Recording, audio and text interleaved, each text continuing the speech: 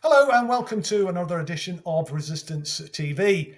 Um, as you probably know, the resist movement joined forces with the Workers' Party earlier this year, and the Workers' Party Congress at the weekend, I was elected as the deputy leader. And since that time, I'm delighted to say that the campaigning GP, Bob Gill, has now decided to join the Workers' Party as well.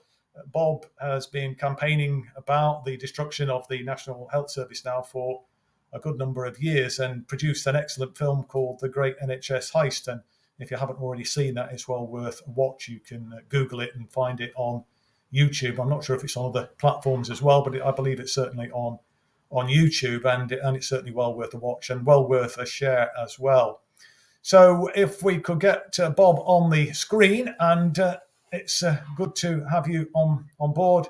Bob, welcome to Resistance TV again. Hi, Chris. Thanks for having me on. Yeah, good. Well, I mean, let's just go straight into it then, Bob. I mean, I know you've been thinking about joining the Workers' Party for some time, and you've finally taken the plunge. Just tell us why you've actually made the decision now to join forces with us. Well, I think the what concentrated my mind was the recent unfolding humanitarian disaster in Gaza, which seems to have the endorsement of the Labour Party. Our political elite are quite happy to endorse genocide. And I think people need to realize if you can endorse genocide abroad, you can bring very dangerous policies at home. And unfortunately, my experience of campaigning on the NHS for about 10 years now, it's clear to me that what we have in place is a cross party consensus, which is dismantling public services and clearly premeditatedly putting patients at risk of harm and death. And I came up to the Workers' Party open meeting on Saturday, and what I heard, I liked, and I thought, well, if not now, when? And the Workers' Party seems to be aligned with many of my views on what needs to happen to make this country a fairer society, particularly reverse the trend to exacerbate gross inequality, and diversion of money to the super rich. Yeah. I mean, obviously, the Workers' Party was founded in 2019, 2020, I think, or certainly after the 2019, just after the 2019 general election, which was obviously in December. I think it was early 2020 when it actually got founded fully. And I mean, since that time, it's been on a growth trajectory. Members are seemingly, flocking to join the Workers' Party. Is still a small entity at the moment, but I think it has the chance to potentially make a breakthrough in the election. When you were there, Bob, so you will have heard George talking about this. He's identified, a number of seats where the Workers' Party could make a breakthrough. Do you feel yourself, you get a feeling that there is a chance for the Workers' Party to make an electoral impact at the next election? Well, I think there are many people like me who feel politically homeless. The Labour Party has shown itself to be endemically corrupt. They sabotaged their own election chances in 2019. You had one PLP coup against Corbyn after the other, and they're quite happy with the neoliberal policies of the Conservative Party. So in reality, there will be no change simply getting a Labour government. So I think there's a lot of people like me. There's a lot of people who are totally disillusioned, don't even get out and vote. So that's what we need to tap into. And what I heard at the Workers' Party meeting was this willingness to work with other groups, because the last thing we need is multiple challenges to the neoliberal status quo and just splitting the vote. So, if we can work collectively with other groups, then I think there's a good chance to make a breakthrough. Yeah, I mean, I don't know about you, Bob, but certainly when we took the decision to join the Workers' Party, I mean, we've been collaborating with the Workers' Party since it was established, and I just think that the Workers' Party program is a program which talks about some of the big issues that are important to working class communities.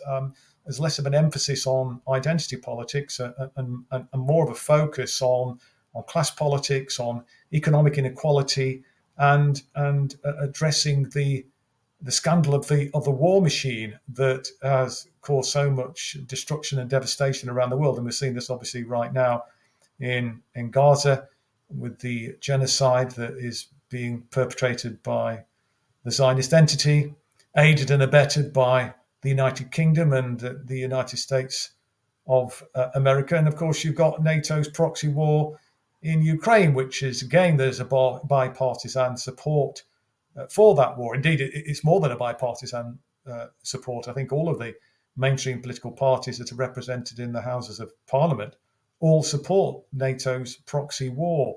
Do you get a sense that the program, the Workers' Party program, has a better chance of connecting with people and resonating with people? What's your thoughts about the 10-point program that the Workers' Party has adopted? Yeah, I think the key pillars are, working in the public interest, trying to reverse the neoliberalism that's taken place over the last 30 to 40 years, because there has been a political duopoly in this country. Starmer has shown himself to be a blatant liar. He made all these pledges and pretended to be a sort of progressive candidate, but he has U-turned on all his pledges. You cannot believe a word he says. He was also instrumental in ruining Labour's chances in 2019 with the People's Vote, and being party to the or being very silent, at least in terms of the smear campaign against Corbyn. So there is nothing to see on the shadow front bench that should fill anybody who's keeping an eye on what's going on in this country with any hope that there will be meaningful change. Um, the European economies, the EU and NATO and the UK, seem quite willing to inflict self-destructive policies or support self-destructive policies for which the average person in the street pays a price through worsening economic hardship, through decimation of public services. I'll give you one example. So none of these politicians who occupy our screens were able to point out the reality of what happened in Ukraine. We had a censorship about the Ukraine coup in 2014. I went online and happened to find, or somebody pointed me in the direction of the Oliver Stone film Ukraine on Fire, and I watched it, and I got very quickly a background to the Russian military action there. So I thought, well, this, you can understand why Russian-speaking citizens in the south of Ukraine feel threatened and why they might want to be part of Russia. Um, but then you hear channels like YouTube and others banning the film. Now, that is not a good sign for a functioning democracy where you cannot have open debate. And I'm afraid, what we have is a duopoly in bed with the mainstream media, acting at the behest of the American empire, I'm afraid, and inflicting economic damage by allowing cheap Russian gas to be the pipeline to be destroyed, and even having the cheek to try and blame Russia for bombing their own expensive infrastructure. You couldn't, the lies are getting more and more gross and more jarring. I think people with a cursory interest in politics start to scratch their heads and think, hang on, that doesn't make any sense whatsoever. Mm. Some people continue to say that Labour is the lesser of two evils, and that by supporting alternative political parties, it will just let the Conservatives in. I mean, what would your response be to people who hold that view at the moment? Yeah, I think it's pretty naive. My biggest preoccupation is to try and prevent the decimation of the NHS, but Labour are fully on board with that. West Streeting, Keir Starmer have both said openly, quite blatantly, they welcome the private sector into the NHS. In fact, recently West Streeting said, we will show them the front door, forget the back door, we'll get the private sector further in through the front door. So these people are brazen in terms of the disrespect they have for our public services, presenting the profit extraction from NHS budgets as a solution to any of the crisis that they've been party in developing. We know the 13 years of the Blair Brown government did not meaningfully change the prospects for the working people in this country. In fact, they doubled down on Thatcher's policies in terms of public sector privatization.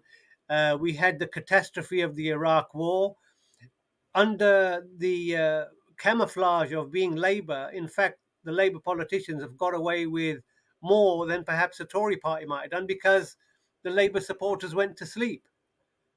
So this faith in Labour is more of a cult worship.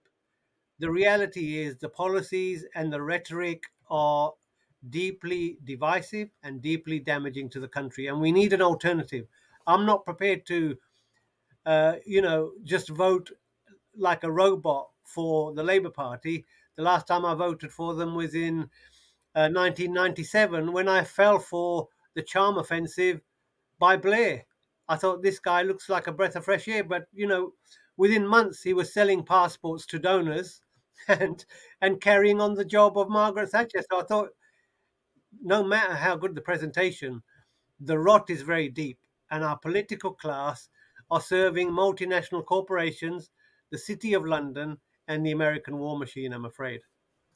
Yeah, and of course, Tony Blair infamously said his job was to, or he saw his job was to build on Thatcher's achievements rather than tear them down. I mean, I'm not aware of any achievements that you could be content with that Thatcher introduced. But you mentioned Wes Streeting, who is, of course, the shadow health secretary, who seemingly is, as you say, on board with the private sector having a big role in the National Health Service. I wonder whether, Bob, for our viewers, you might just sort of set out briefly what the challenges are in terms of trying to reverse this juggernaut, and what damage has already been done to the National Health Service. Yeah, so what a genuine political party that is interested in the NHS should be calling for is renationalisation, because we've had decades of sequential changes in the law which have effectively repurposed the NHS, the last of which went through Parliament last year without any public discussion. The 2022 Health Act has now in law created 42 new legal entities called integrated care systems, which are public-private partnerships modeled on the American managed care system, dominated by private companies, which will be given the freedom to use public budgets to decide on which care they provide, and any money not spent on care will be kept as profit. So that means denial of care is part of the business plan.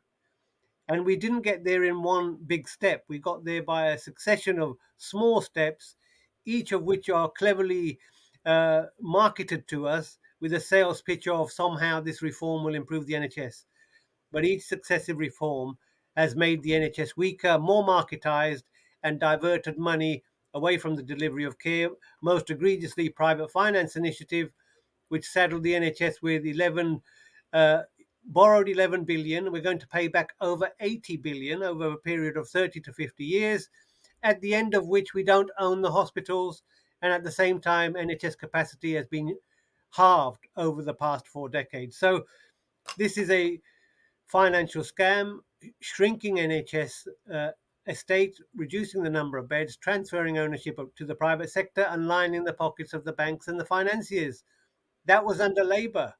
What else have they done? They have removed the GP monopoly of providing care. They've gradually introduced private providers who've taken over out of hours care. Increasingly, they're taking over general practices. And, a business is only interested in undertaking work from which they can make a profit. And the way they do that is to run down services, to frighten off sick people who might be expensive, to employ the cheapest number of staff, cut corners as much as possible. And clearly you're going to have an impact on safety and quality of care. But that doesn't matter, because as long as the profit's coming in, and the regulators turn a blind eye, there's no damage done to their bottom line, which is to satisfy shareholders and extract a profit. Mm. In your role as a GP, Bob, I mean, I guess you've seen the consequences of the sort of neoliberal agenda that's been pursued for the last 40 years in terms of how it's impacted on your patients. I mean, how has it affected people that you deal with compared to what potentially could have been the situation if we'd have had a fairer society, a more equitable society where we eradicated poverty and the consequences of poverty that so many people experience with presumably health outcomes and so on. So what's been your sense of how that's affected your patients? Yeah, so the economic system we have is about exploitation. So if you degrade workers' rights, if you don't protect their incomes, if you don't give them a decent wage, that has a direct effect on that person, has a direct effect on the family.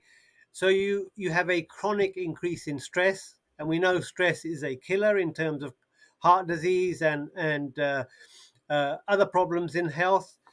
People become depressed, so the mental health is affected. They may turn to drugs or alcohol as a way of coping. They can only afford cheap food. There's no time for rest and relaxation. Now, if you add all these pressures onto people, well, that's going to have a physical effect and a mental effect on their health. So we're actually, through running a system like this, creating more and more sick people.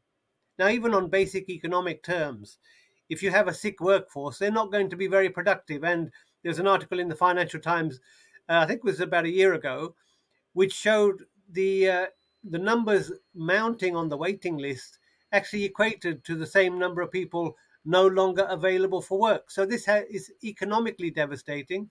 It's devastating to individuals and to families and to society as a whole. So that's the sort of economic aspect of it. In terms of NHS fragmentation and marketization, well, what that has done is made the NHS less cohesive and dysfunctional. So you have hospitals that are overstretched, unable to deliver timely and safe care. People go to A&E and get discharged. Either they wait for hours in A&E and decide they're going to go home, or when they're assessed, they're not adequately assessed. They might be assessed by non-doctors or very junior doctors, not necessarily getting a senior overview. More and more risk is being taken with the patients. And where do they end up? They end up coming back to see me.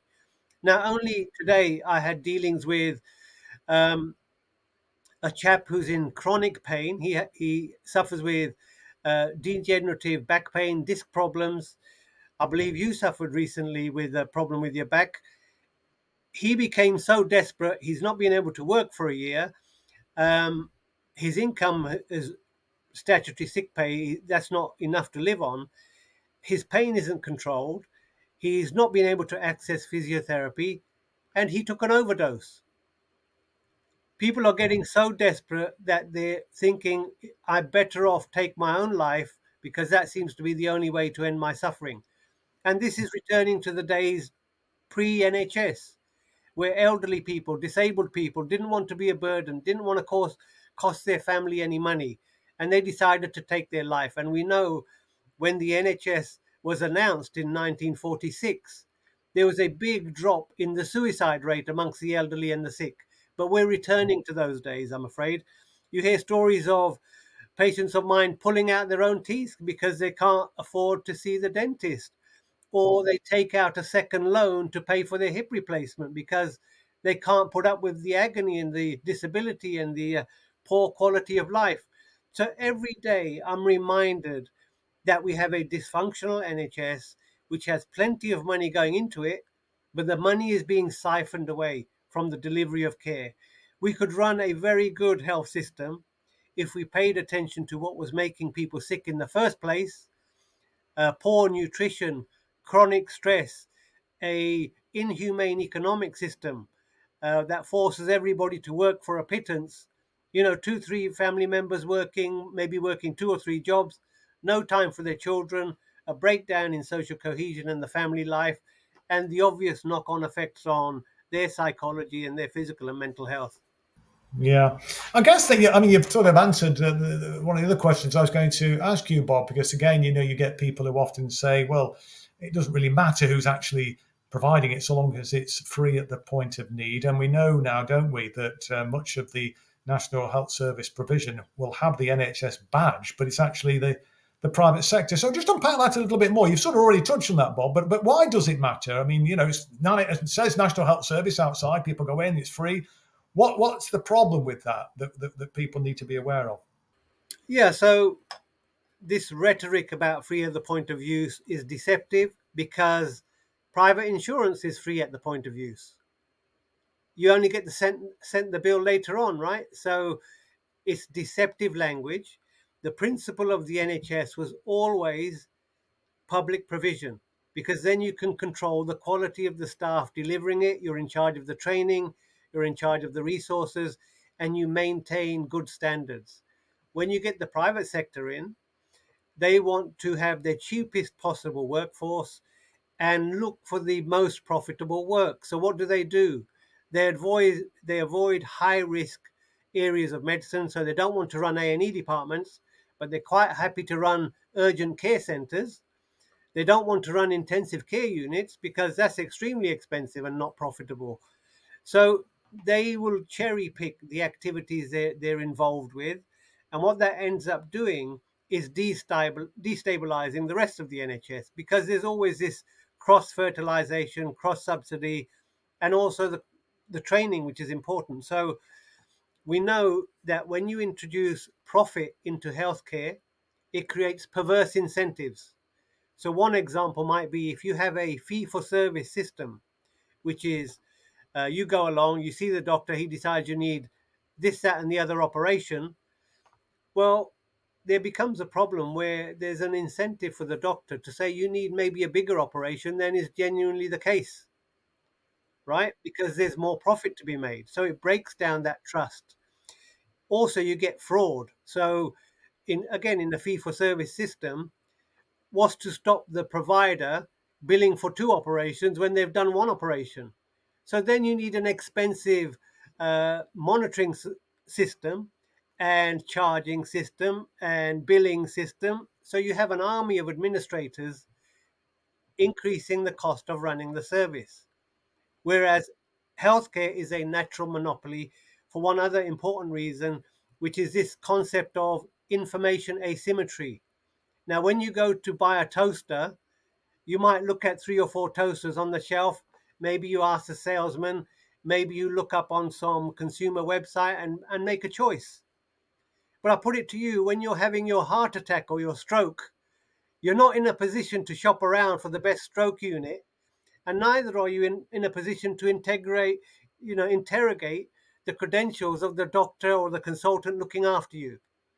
So it is a deeply flawed concept. The private sector isn't a charity. It wants to maximize profit. And if it means giving you treatment that you don't need or letting you die, so be it. And all you have to do is look at the American system, which is twice as expensive as ours. It excludes the elderly and it excludes the poor. So the state has to step in. It's endemically fraudulent. At least 10% of the US budget goes out in fraud. That was an estimate done by Donald Berwick a few years ago.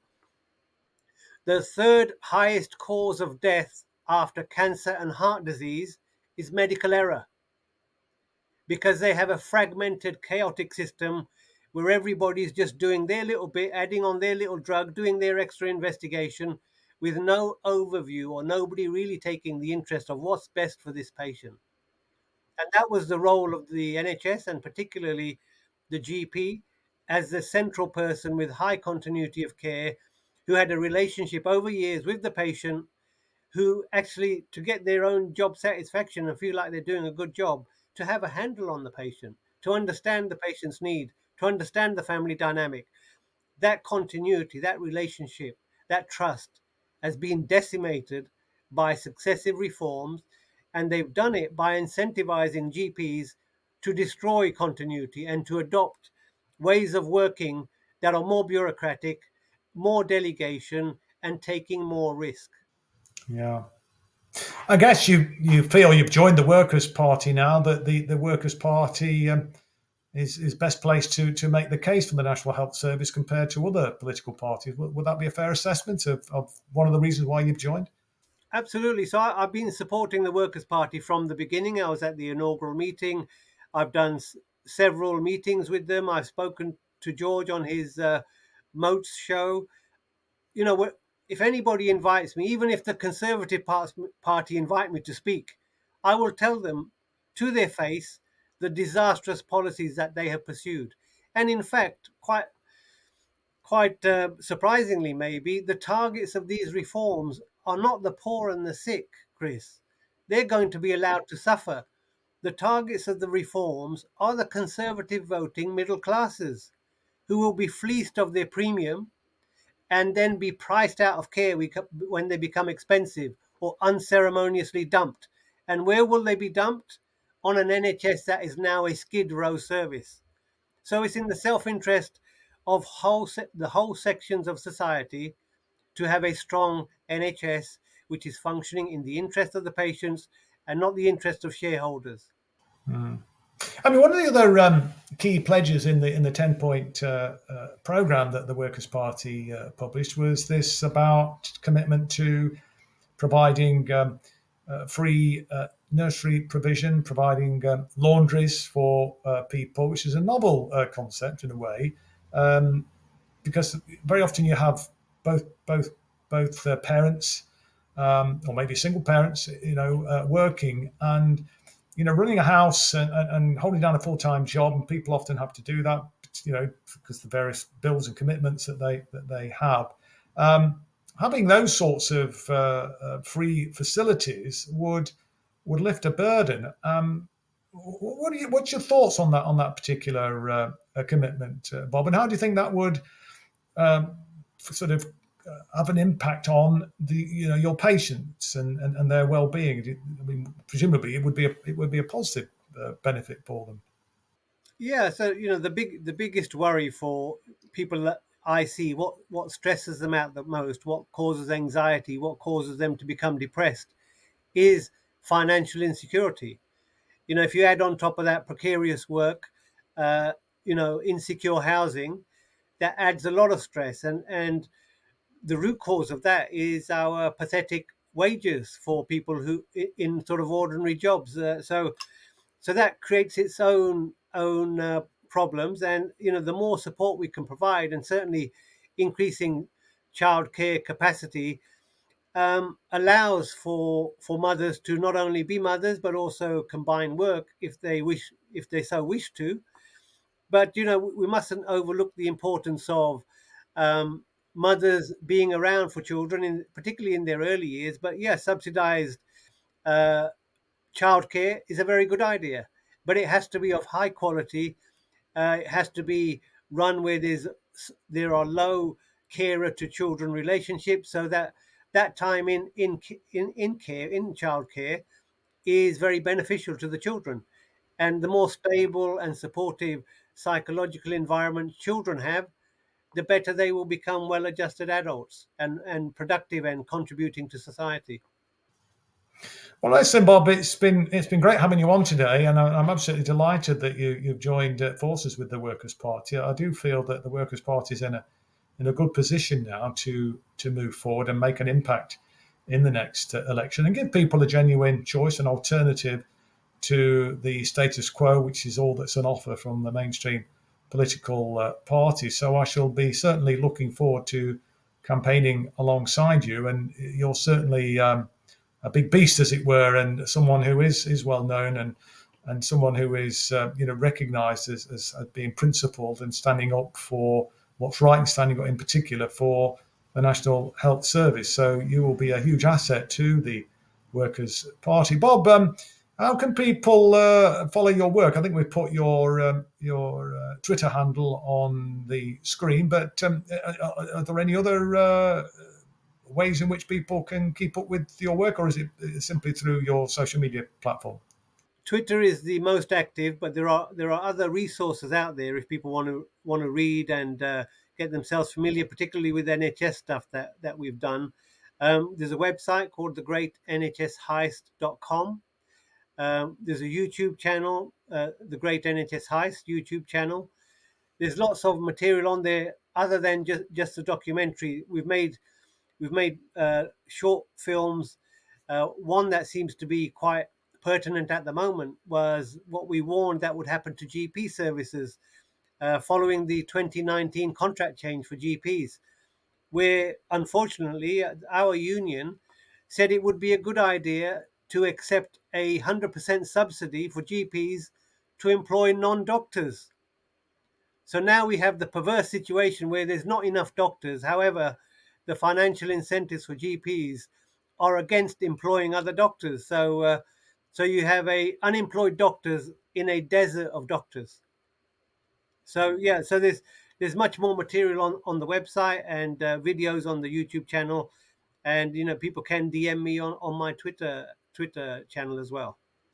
Excellent. Well, thanks again, Bob, for joining us this evening, and hopefully you'll have inspired a few more people to join forces with the Workers' Party, and let's try and build this movement and build a genuine alternative, because the political system in this country is totally broken. We've got the mainstream political parties are enthralled to the military-industrial complex, and they're both signed up to the neoliberal economic agenda, which has wrought absolute havoc across the country, particularly for working class communities. And that's why we have over 14 million people living in poverty, and around 1.5 million people absolutely destitute in one of the biggest economies in the world, the sixth, in fact, biggest economy in the world. It's an absolute scandal that we have the levels of poverty and deprivation and inequality. It's totally unnecessary, and we can build an alternative and give people a real chance of creating a good society. And that's what the Workers' Party is